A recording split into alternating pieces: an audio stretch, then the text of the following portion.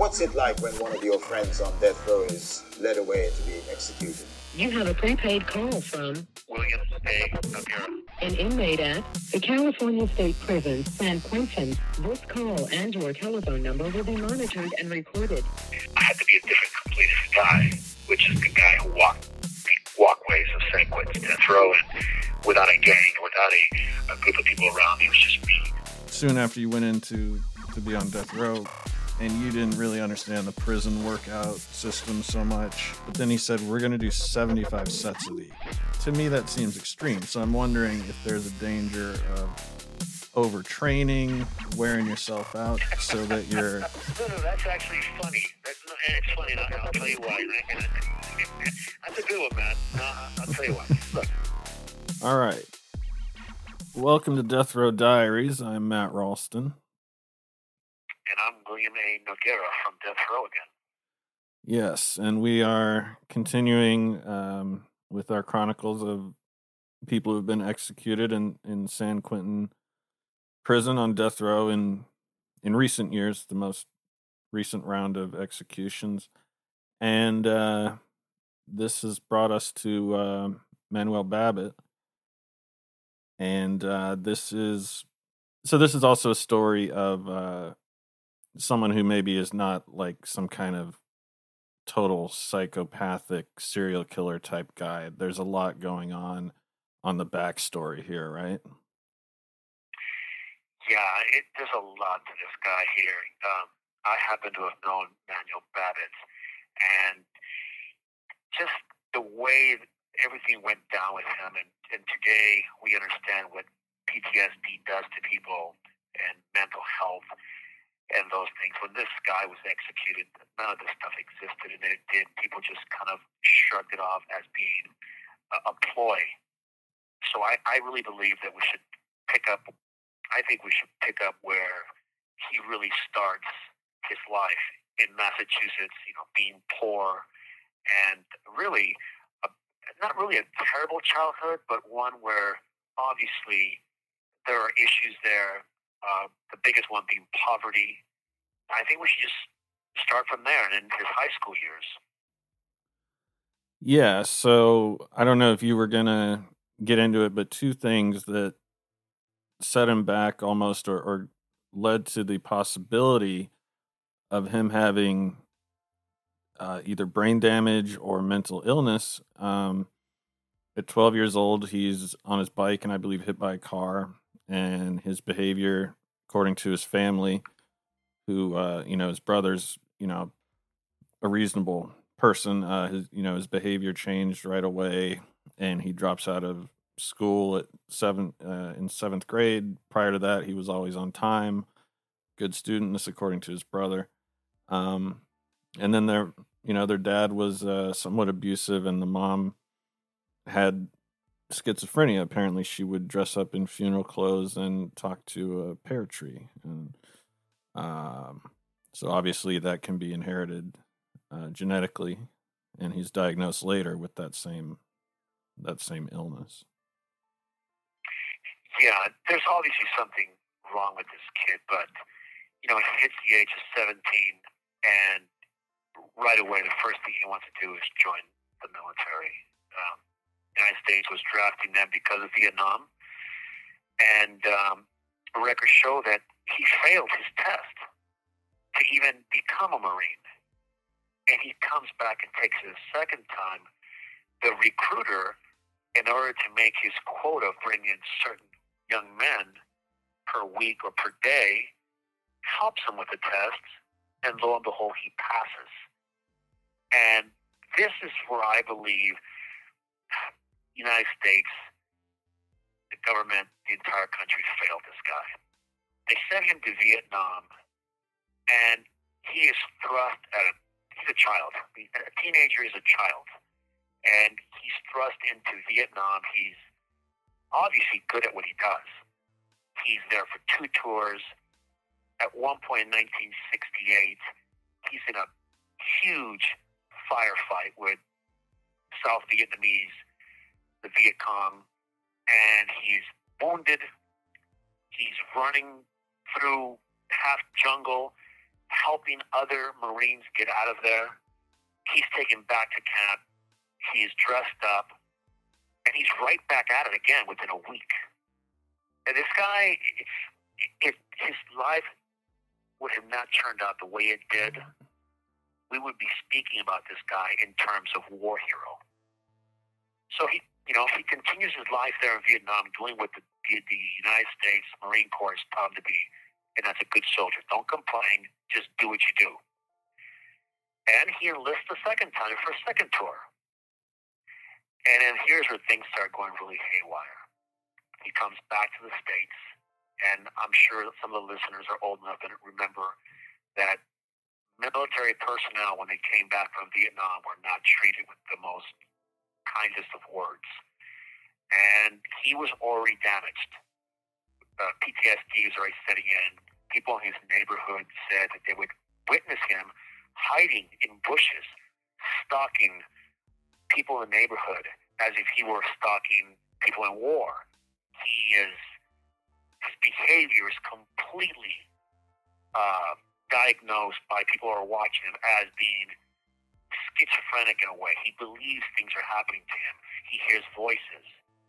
And then he makes a mistake. He robs. He's charged with armed robbery. And instead of sending him to prison because they gave him an 8-year term, he is sent to a mental institute where he's diagnosed as mentally insane. So let me say this again. He's diagnosed as mentally insane. And instead of course, going to prison for 8 years, he does a few years in a mental institute. He's allowed out.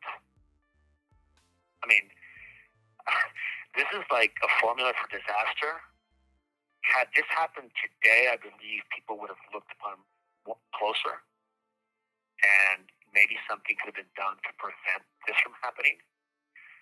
But his behavior is completely consistent with PTSD, and no one helps him.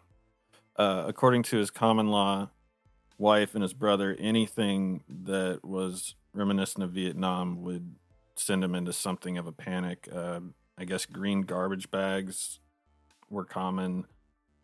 Even like Vietnamese people, he, had a reaction to that and to music that they would play in the camps. I mean, he was in Khe Sahn, which is one of the bloodiest battles of that war. I mean, what he was exposed to is like beyond my comprehension. 274 U.S. service members were killed in that battle, and between 10 and 15,000 people total. I mean, just the level of carnage is something that we don't really see anymore in these wars. So yeah. No, it's terrible, and I would be, I guess, incompetent in my viewpoint if I didn't give this side of this, because a lot of the listeners in today's day and age take a lot of things for granted. And I mean, the listeners, of course, I am not included in that bunch. But we all know and see the story of Rambo. Guy comes to a village, he's to a town, he's treated badly, he responds a certain way. The part that I want people to remember is how you responded as soon as someone did something to him. Manuel Babbitt was trained to be a killer by the United States Armed Forces. That's his job. And each and every one of you enjoy your freedoms. Freedom of speech, freedom to bear arms. All the constitutional rights are not worth the paper they're printed on if men in the armed forces don't do their job in protecting those rights. Manuel Babbitt was one of them. Unfortunately, we see this all the time. Vietnam veterans on street corners begging for 10 cents. They have no legs, they have no arms. We see it on television. Wounded warriors, please give $19.95 for a veteran to eat. Are you serious? These are the people that gave their lives, their bodies, their minds for this country. They're patriots. And this is what we do to them. Manuel Babbitt had issues related to PTSD, and I'm not making excuses for him. I believe every man should be responsible and held accountable for his actions. What I'm saying is that the signs were there. Someone could have helped. They didn't. But this guy, if you think of it this way, that night that he committed the crimes he did in 1980 against Miss Leah, and I don't want to mess up this last name, Schendel. I mean, he killed somebody. He went into her room. This is right after he tried committing suicide, by the way. He goes into her home, and for lack of a better word, he murdered her. He killed her. He took items from the home. And interestingly enough, Matt, he tied a rope around her left ankle, which servicemen did in Vietnam to mark the bodies of comrades fallen in battle so they can identify them. He covers the upper half of the body with a mattress. Again, in Vietnam, to protect the body from the elements, they would cover the bodies. So he's doing a lot of things that are almost reminiscent of what was going on in Vietnam. Of course, the part that the attempted rape was not part of that. I don't know what was going through his head then. But his neighbor hears it. The following morning, they find Miss Schendel dead. Yeah, and at this time, like you said, he's exhibiting every symptom. I mean, the red flags are just everywhere. He had attempted suicide at least once. I counted 3 times, and that night he was like a lot of these guys who came home from Vietnam. His brother described him as limping mentally and morally. He was engaged in substance abuse that night. You know, nothing that getting drunk and smoking pot. And of course, especially the pot, I think if you have some mental illness in there, can really have a negative effect as well. Yeah, absolutely. I agree that could have been maybe a little bit. I just, the PTSD, the damage that he suffered in Vietnam, and the probable organic brain damage, plus already the onset of paranoid schizophrenia, is, I believe, the culprit here. Not that he was smoking weed or induced, or he was drinking alcohol. It may have had a little bit to do with it. There's just so many factors. I mean, he got shrapnel embedded in his head in Khe Sahn as well. Like, there, you can just list so many factors that would lead someone to not be in their right mind, you know? Absolutely. And again, we've said it before, we're not making excuses for this guy. We're just shocked at this guy's record and what was happening to this man. Thank you for using Global Tel Link. Hi, Matt. Hi. So yeah, we kind of went over the first crime, and then there's another incident, right? Yeah, the night after this, on December the 19th, something else happens, but I did want to touch on one thing regarding the first murder. The police found at the house, of course it was in disarray, it was ransacked, but really strange behavior is that the woman was nude from the waist down, and he had put a tea kettle, and it was sitting on top of her, like, pubic area. There was a leather strap tied to her left ankle. And it just, that type of behavior, what does that mean? Why would he do this? And again, you start looking at his mental state and how he's responding to different situations. So, of course, it's like an button. And that's what it sounds like. This guy's programmed to do one thing in war. He's damaged. And something set him off. Something clicked. And he goes on a 2-day spree. The first one, of course, ends with the loss of a human life. Miss Schendel is killed. And then the second day, on December the 19th, another elderly woman is arriving home at 11 o'clock at night. And as she enters the driveway in her car, she spots Manuel Babbitt, who stops and, according to her, locks eyes with her. She then gets out of her car to go to her home, and Manuel Babbitt attacks her from behind, demanding to have her keys to her car. And her response is to throw the keys as far as she can up the driveway so he can't steal her car.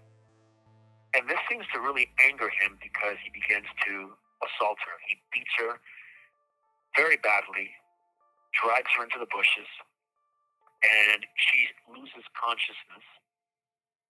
When she comes to, he is removing or attempting to remove her clothes, her pants, and she loses consciousness again.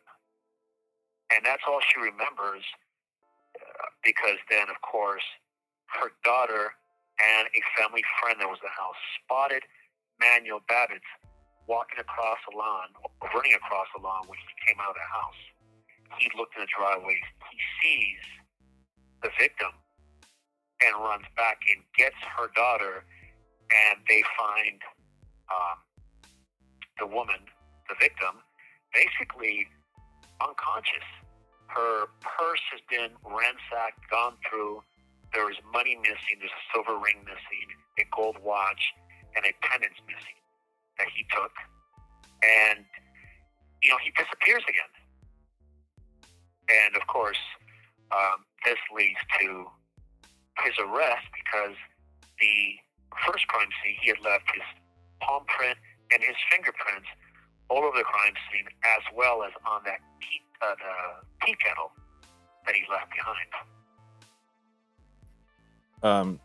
So who knows what the significance was of that tea kettle? It does sound like something that might have significance to someone who wasn't in their right mind. Did you read? So during this time, he was spending a lot of time at this bar called Styx Bar that I think was owned by his half-brother, and apparently some of the locals knew he was a little bit crazy, and they would ply him with alcohol and drugs so that he would basically freak out and they would laugh at him, which is terrible to think about, but it's also something I can see happening. Yeah, a bar is not the healthiest place in the world for people who are in their right mind. And there's a lot of bullying going on, I'm sure. There's a couple of alpha males in there, and they decide to play games with this guy because he's a little off. I mean, if you meet the guy and spend any amount of time with him, you immediately notice that something is wrong with him. It's not obvious where he's, drooling, but you can tell when you speak to him, his eyes lose focus. He's not all there. And obviously this had not occurred, or this type of behavior had not occurred before he went to Vietnam, because I'm hoping, at least, or I'm thinking that the Marine Corps would have said, hey, wait a minute, you can't send this guy out to war. Look at his mental condition. So this happened during his time in Vietnam. Yeah, and I don't think that, obviously, he joined the Marines at the height of the conflict in Vietnam. He volunteered. I don't think that happened very often, but he was also either illiterate or close to that, and he couldn't pass the test without the recruiter cheating. So, he wasn't really supposed to be there in the first place. Obviously, they're not screening him properly, right? Yeah, well, I'm sure recruiters have a quota to meet, and they wanted to get as many bodies as they could in Vietnam. Uncle Sam needs you, and there's a lot of men that go there that shouldn't be there. Regardless, he did go. He did suffer these mental lapses or brain damage, or the PTSD was so severe that it affected him in such a way that it basically lit the fuse for paranoid schizophrenia as well, which, again, it just compounds the issue here, the problem here. And you can't say that he is only to blame for this. Of course, the country's at war. You need bodies, but there is an aftermath. People have to be responsible for these vets that are, in my opinion at least, the biggest patriots that this country has. Men that will, these guys aren't politicians who talk about, hey, we need bodies to go to Vietnam, we need you to come help us. Because politicians, for the most part, let's be honest, are cowards. Their kids, unless you're John McCain, who was a war hero, but most politicians are not going to go to war. Some of them do, but the majority don't. So they don't understand what happens to these men while they're gone. And this is a perfect example of one of their machines breaking down mentally. I found a quote from Governor Gray Davis, governor at the time, and he was, with all these cases, there were people asking for clemency, and Babbitt had a lot of support. We can get to that in a minute. But Davis said, quote, "I have great respect for anyone that served their country, but I feel very strongly that no one should take another person's life." And that's true. I agree with him, but that's actually what you're sending people to Vietnam to do. Obviously, it's you have to differentiate those things, but nonetheless, what I said is also true. Yeah, I agree 100%. This guy deserved better, and his victims deserve better. So I want to be clear about that. We're not making excuses for this guy. What I at least am doing here is pointing that there were significant signals that someone needed to take notice. If nothing else, the Marine Corps, who sent these men there, should have some kind of accountability for their machines.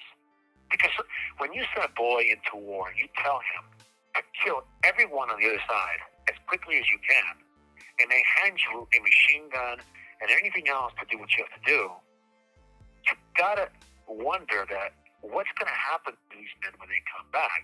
And Gray Davis saying, look, I respect what you did for the country, but no one should take a life. Yeah, I get that. But again, there's a politician sweeping the problem under the rug. Manny Babbitt should be held accountable for his crimes. No doubt in my mind.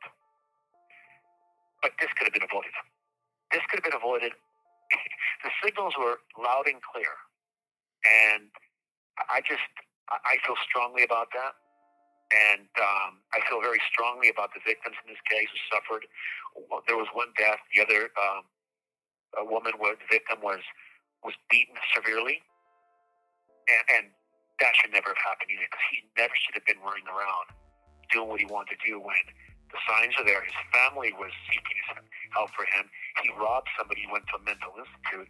When he entered that place, the first thing the institution should have done was call the United States Marine Corps and said, hey, we have one of your machines here. He is acting a bit off. We need you to come down here, pick him up, and have him properly evaluated or whatever. They didn't. They just swept the problem under the rug, and these are the results. Yeah, and he's further failed a little bit by not having proper defense.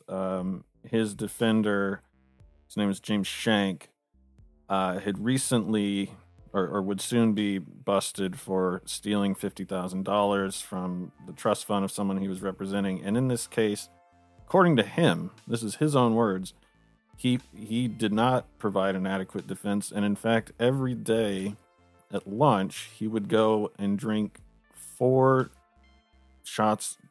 double shots of vodka, which is insane. I mean, it's insane, and it's not really insane if you're staying out all night getting drunk, but then to go into a courtroom is bananas. I mean, he really must have been pretty drunk at that point. Yeah, and the interesting part about that, because I've read some of the cases where this has happened, where other defense attorneys were drunk or under the influence of cocaine, methamphetamines, and usually when one of the defendants appeals on that right, or that right to have effective counsel, the standard is a bit different. The court only rules, were you prejudiced by it? And the obvious answer would be, well, of course he was prejudiced. The court didn't want you to point out, show me the instances where his behavior immediately prejudiced you. If the attorney's drunk, he makes the correct objections, or he brings up the right questioning, or brings up the right defense, or even a defense that's even slightly competent looking, the court says, look, it's fine. There's no real prejudice here because you got an adequate defense. That's insane in a death penalty case. 4 shots of Del Vodka at lunchtime, and then he goes into battle for this guy. That's pretty insane. Yeah, I and mean, the you court would found nothing wrong with that, by the way. you would think the judge would have removed him at some point, because if you're drinking that much every day, at some point you're actually gonna make it obvious that you're impaired. You know, no one can hold their liquor like that. No, and interesting enough, the court affirmed the conviction and said, no, well, he wasn't prejudiced by that. You know, we find that he was drinking, but however, it didn't affect his ability to defend Manuel Babbitt. But it probably Incredible. it certainly did, which is evidenced by the fact that he was lazy, which you would expect. You know, there were plenty of people that would have stepped forward as character witnesses for Babbitt, and he didn't call any of them. And you know, some of these were decorated soldiers and African American leaders, prominent people. Didn't want him talking. So yeah, he and obviously when he was arrested, he did admit to committing the offenses, but he said he didn't remember it. That immediately would have prompted the defense to bring in expert witnesses because the trial defense was diminished capacity and unconsciousness. And that attorney pretty much failed him in every corner. He's convicted of murder in the first degree, robbery, and the attempted rape. And of course, the second assault that happened, and they used it as a aggravating circumstance to secure a death penalty, which he did receive. There was some back and forth. Part of the defense was that he suffered from epilepsy, which I'm assuming was brought on by the PTSD, although I don't know if that was pre-existing. And, you know, there was some discussion of whether someone under the influence of a seizure could actually operate these specific tasks, such as breaking into a place, attacking them. At the end of the day, it was fairly immaterial because he had admitted to it. But that there was a lot of discussion about if he could have done it, you know, under the influence of a seizure and really had no control, no awareness of his actions. Yeah, and I think that in the bigger picture of things, and I'll repeat myself here, that the epilepsy was probably the minor of the glaring mental issues that he had. And I think that because of the crime scenes, the way they looked, that he did this suddenly 2 days in a row. It just seems that PTSD, paranoid schizophrenia, was really beginning to take over at the time. And paranoid schizophrenia, normally you find it in children, although it's not as prominent. His mother was diagnosed with it, and he at that age, or in his 30s, late 20s, early 30s, he begins then to exhibit these symptoms of paranoid schizophrenia, of course, PTSD, combined, leave a cocktail. But again, this is the early 80s. There's not a whole lot of there's not many juries that will actually buy this stuff, because at that time, if we remember, there was a lot of prominent big-time defense lawyers like Ephraim Margolin, Ethlie Bailey, and they were using these quacky, just crazy defenses, like the Twinkie defense. This guy ate too many Twinkies, that's why he killed somebody. And these juries bought it. By this time, when Manuel Babbitt goes to trial, all these things are headline news. So juries are they're skeptics when it comes to defenses about mental illness and what happens to you when you go to war, or even eating Twinkies. So I think this played a big role in him getting the sentence that he ultimately got. Yeah, for sure.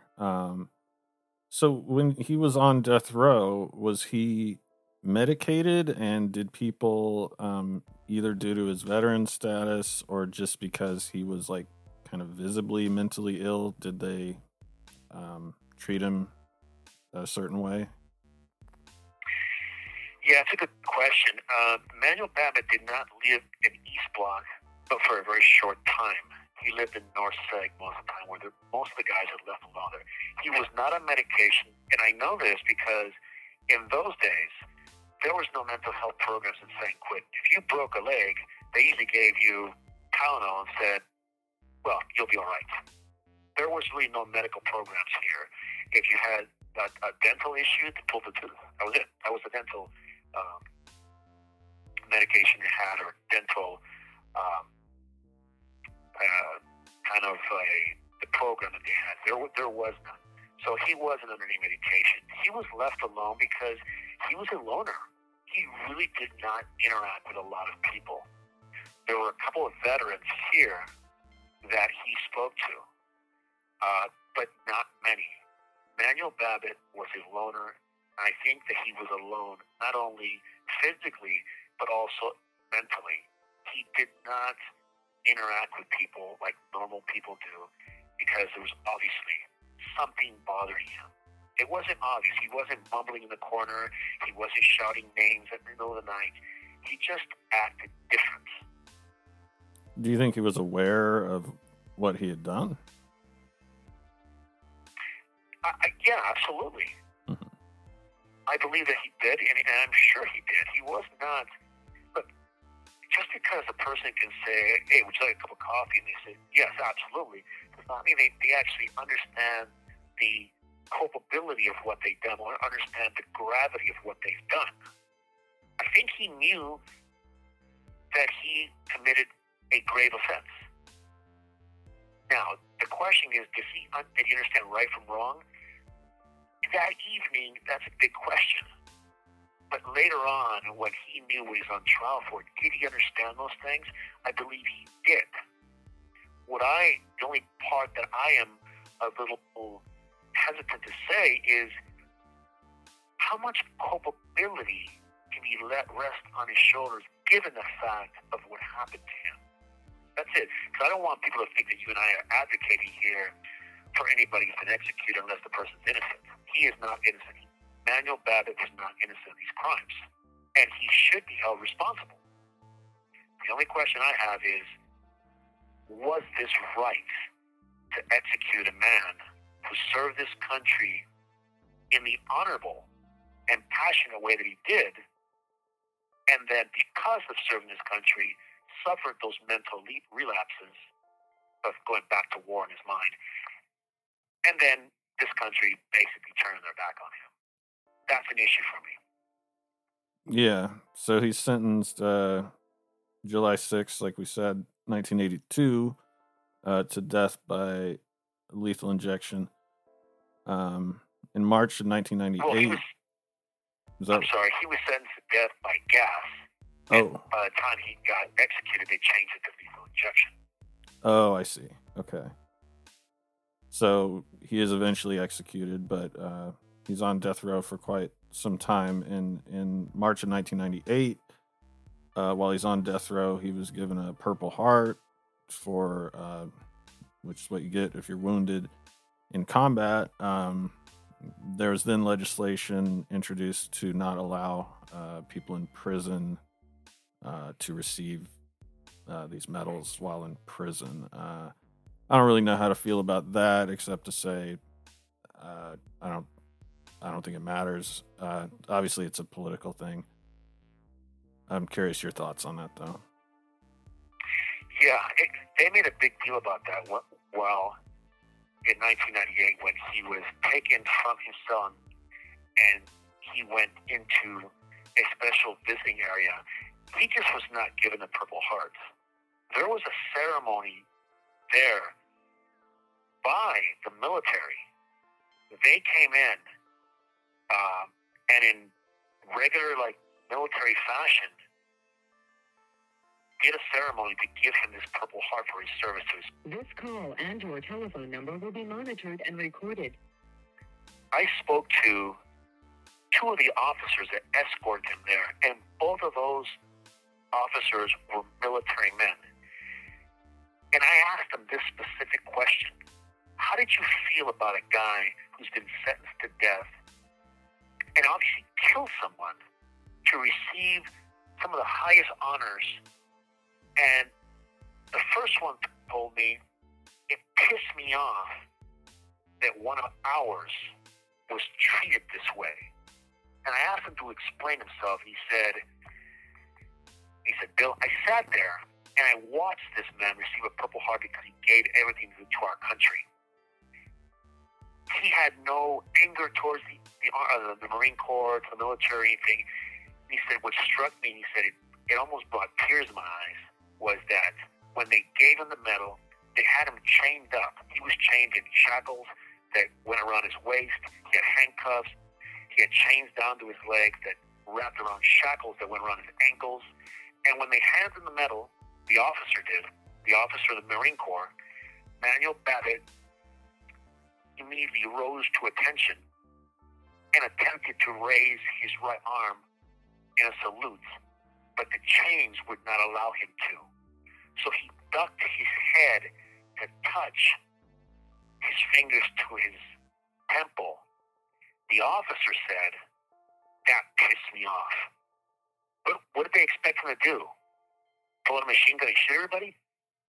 He said that was the most disrespectful thing he'd ever seen done to a soldier. And the other one expressed the same things. So even when he's being executed, he knows he's going to get executed. He receives his Purple Heart, and he's still a patriot. I think that's incredible.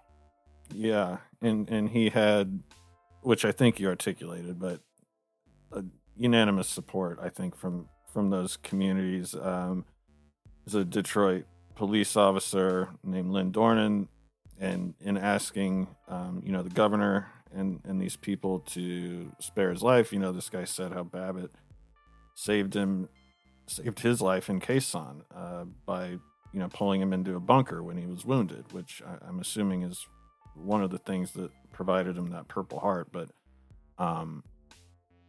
there was not a real strong chorus of people, besides the families of the victims, which is understandable. But there was a lot of opposition to him being executed because of his military service and the fact that he was obviously mentally ill. And usually we make exceptions in the case of people who are mentally ill. Usually, not always. Yeah, absolutely. And the bigger picture in all of this is, and I know Manuel Babbitt is dead, the victims are dead, and not to make them seem less. The bigger picture here is veterans as a whole. This country should pause for a moment and give respect to these men who have given everything they've had. And let's take Manuel Babbitt out of the picture. Every time you pull your car to a corner, you see a man who's in his dungarees or his military uniform. You can see he's a veteran. He has no legs. And he's begging for something. I guess the question is, why is he there? Why has our country allowed these men to suffer this way when, and here I am again giving you a bit of truth so everyone knows what's going on, who's getting duped in this. These men serve their countries and lose their legs, and they can't get medical, they can't get any benefits. They're sitting in street corners, they're dying, they're begging for soups. But yet a guy walks into any liquor store, robs it, gets 8 years in prison, and he has the best medical service that money can buy. Right now, if I fell and broke my leg, they would rush me out of here and send me to a hospital, give me the best orthopedic surgeons the country can buy. I have the best dental care, and I'm a criminal. And so are other, something like 1 million people in the United States. Why can a criminal receive all these benefits? Now, I'm not saying he shouldn't. What I'm saying is, why do we treat our veterans with this type of disrespect? Not the ones that are in prison, the ones we see on street corners, and obviously that need help. Yeah. I mean, something I found, because this still happens, but back then it was so much more pronounced. I mean, I think the World War II veterans, for just various uh, sociological reasons, they didn't have the same um, reactions necessarily. And even in this trial, some of the prosecution uh, were saying things about a psychiatrist, like, well, they're just trying to sell their bag of tricks. I mean, just very skeptical of mental health experts in general. Um, and that was kind of common around the country too, like you kind of touched on, but a lot of these psychiatrists, psychologists were looked at as, quack, naive idiots, or demonized that way quite often in trials as well. It's only been the last 2 or 3 years that we're actually seeing people in Hollywood, the movie business, athletes, professional athletes. We just had Simone Biles, the Olympic gold medalist, stop from doing what she was doing because of a mental flare-up. So this is becoming more accepted. It happens to people, and they're respecting it more. And I'll come back now and touch a bit on that when I come back. As I was saying, that it's become more accepted now that even professional athletes like Michael Phelps talks about mental health issues and mental health in general, and it's accepted by a lot more people now that it's okay to ask for help. If you're feeling down, maybe suicidal, or, you have anger issues, it's okay to ask for help. That this did not exist in those days. If you were a man or a boy and you said you felt a certain way, most of the time parents would tell you, shut up and go back to work, don't worry about it. But now we're actually paying a little bit more attention, which is a good thing. But on the subject of Manuel Babbitt, he had very little to say when that moment approached. He spent the last days, of course, and hours with family. He fasted, he didn't eat.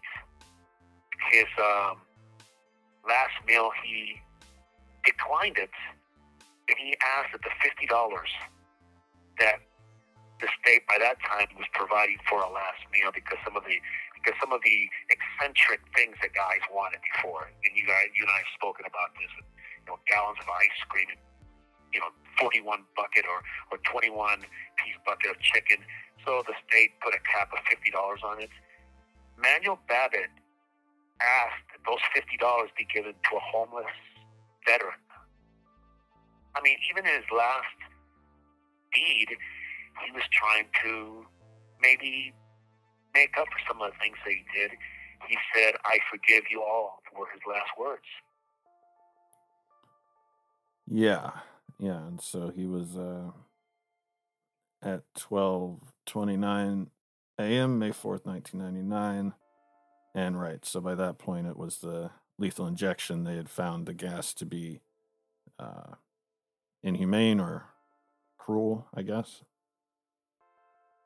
Yeah, I mean, it's an evolution of the execution process, and they found it to be more humane to execute somebody with a lethal injection, and as you said, at 12:29, he was pronounced dead.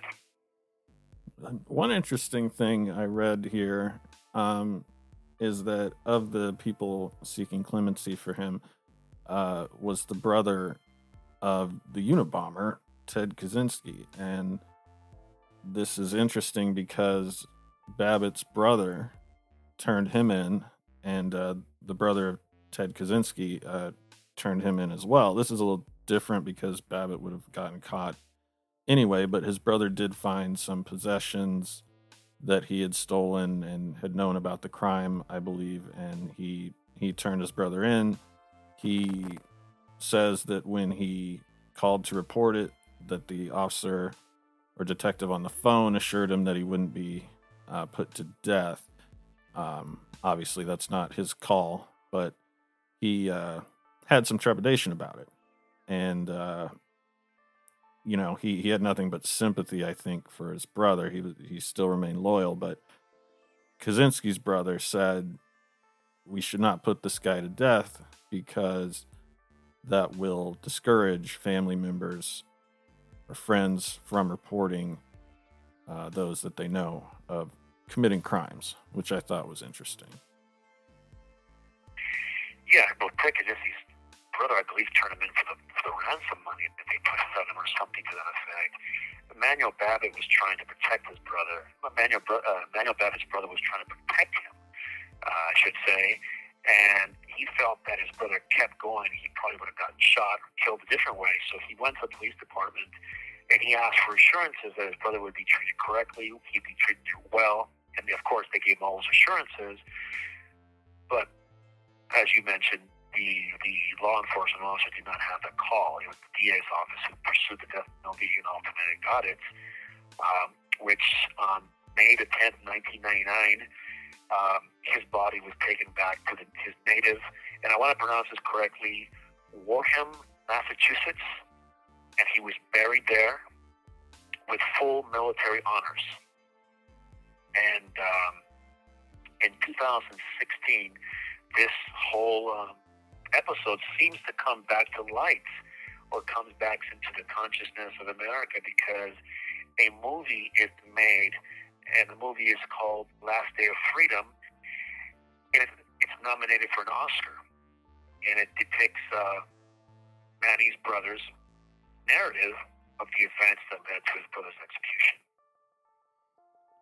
Yeah, it's a half-hour documentary that's animated, and it's directed by D. Hibbert Jones and Nomi Talisman. Hope I'm saying that correctly, but yeah, they were nominated for an Oscar, and his brother, this is the one that turned him in, basically, is still like incredibly fraught over this. He's obviously still very much affected by it. Oh yeah, especially since a lot of the events took place not because of him, but they brought him from Massachusetts to California so he could start his life anew. And that's why he was staying with his brother, and why these things happen. If not, he would have probably stayed in Massachusetts. Something else would have happened, of course. But his brother is deeply affected by the events because he brought him here, and ultimately he turned him in. So what do you think would happen to this guy these days? Would he be institutionalized, or do you think he could maybe be medicated and some other therapy to the point that he could hold a job, or at least live with family and be, I don't know, like have a relatively normal life?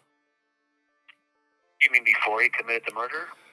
Yeah, I mean, because I think now they would catch what happened earlier.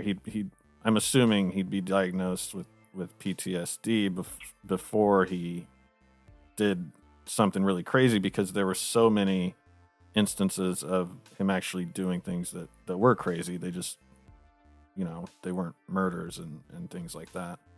Yeah, I think it really depends on what kind of behavior he was exhibiting at the time. Some people with PTSD don't exhibit a lot of the signs. It's all happening internally to that one moment when it blows up. He was obviously exhibiting things externally, which would have given that away. But again, there's that big question as to how much help is available. I mean, I constantly see things on the radio and the television about veterans needing help, and would you please donate money monthly so a veteran can eat, or a veteran can get the kind of medical attention he needs. So I don't know, honestly. It's almost it's frustrating in some ways. And again, I'm not speaking about Manuel Babbitt per se. I'm speaking about veterans per se. To me, it really affects me when I see these commercials with veterans have no legs, they're blind, and they're basically begging for someone to help them. And Wounded Warriors is one of the organizations I constantly is one of the Wounded Warriors is one of the organizations I constantly see on television, and it's a little depressing, to be honest with you. It makes you think, God, if I was 18 years old, 19 years old, would I join the military when that's what I have coming to me if I'm unfortunately end up wounded? So, a lot to think about. How do you think veterans are represented in San Quinten? Obviously, I doubt you have some hard stats, but is it something you run into? Do you think it's more common than someone who wasn't in the service, that they would be involved in committing crimes, basically? Well, there are veteran groups at San Quinten. There are a couple of veteran groups on death row that meet on the yard weekly, and they talk, and they discuss, they wear hats and stuff, and they. But I don't believe that, at least in my opinion, that people that went to war or people in the military that suffer from PTSD automatically become criminals. I believe that a portion of them do because people respond to different situations differently. So that's a hard one to call, but they are represented because there are several guys that went to the military. But I don't believe that that's an excuse.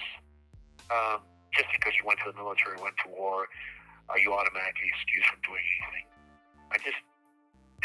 People need to be vetted better, I believe. Just because you join the Army and decide to want to go and you pass a couple physical tests and a written test, are you ready for war? There must be a system where you're being vetted, your mental state is analyzed properly. So we really are taking people that actually want to go for whatever reason they have, but are stable. Because if you're not stable when you go, I can assure you when you return, you're not going to be any more stable. Yeah. Unfortunately, when there are wars going on and they need people, they tend to relax the standards, and people that have red flags as far as mental health are kind of given a pass. Obviously, it was egregious in this case, but it does still happen. Yeah, unfortunately, you're right, man. Unfortunately, you're right on that. And I think that's about where we're coming to a close on Manuel Babbitt, executed in 1999. Yes. Yeah. This was troubling. It was just very dark because he had so many factors, again, not excusing him, but just, you just see how something like this was like a train wreck that was going to happen, Yeah. And I'm sure that the audience is going to, come to realize or come to expect that both you and I are pretty straight shooters when it comes to these guys. I live with them, and I usually speak pretty straight when it comes to how I feel about certain situations. If you've listened to the earlier episodes, I've called it as I saw it. If I felt that a person had maybe an issue of innocence or an issue of something that mattered, I would mention it. Otherwise, I would call it how I see it. If the guy's a low-down rapist, child molester, I'm going to call him what it is.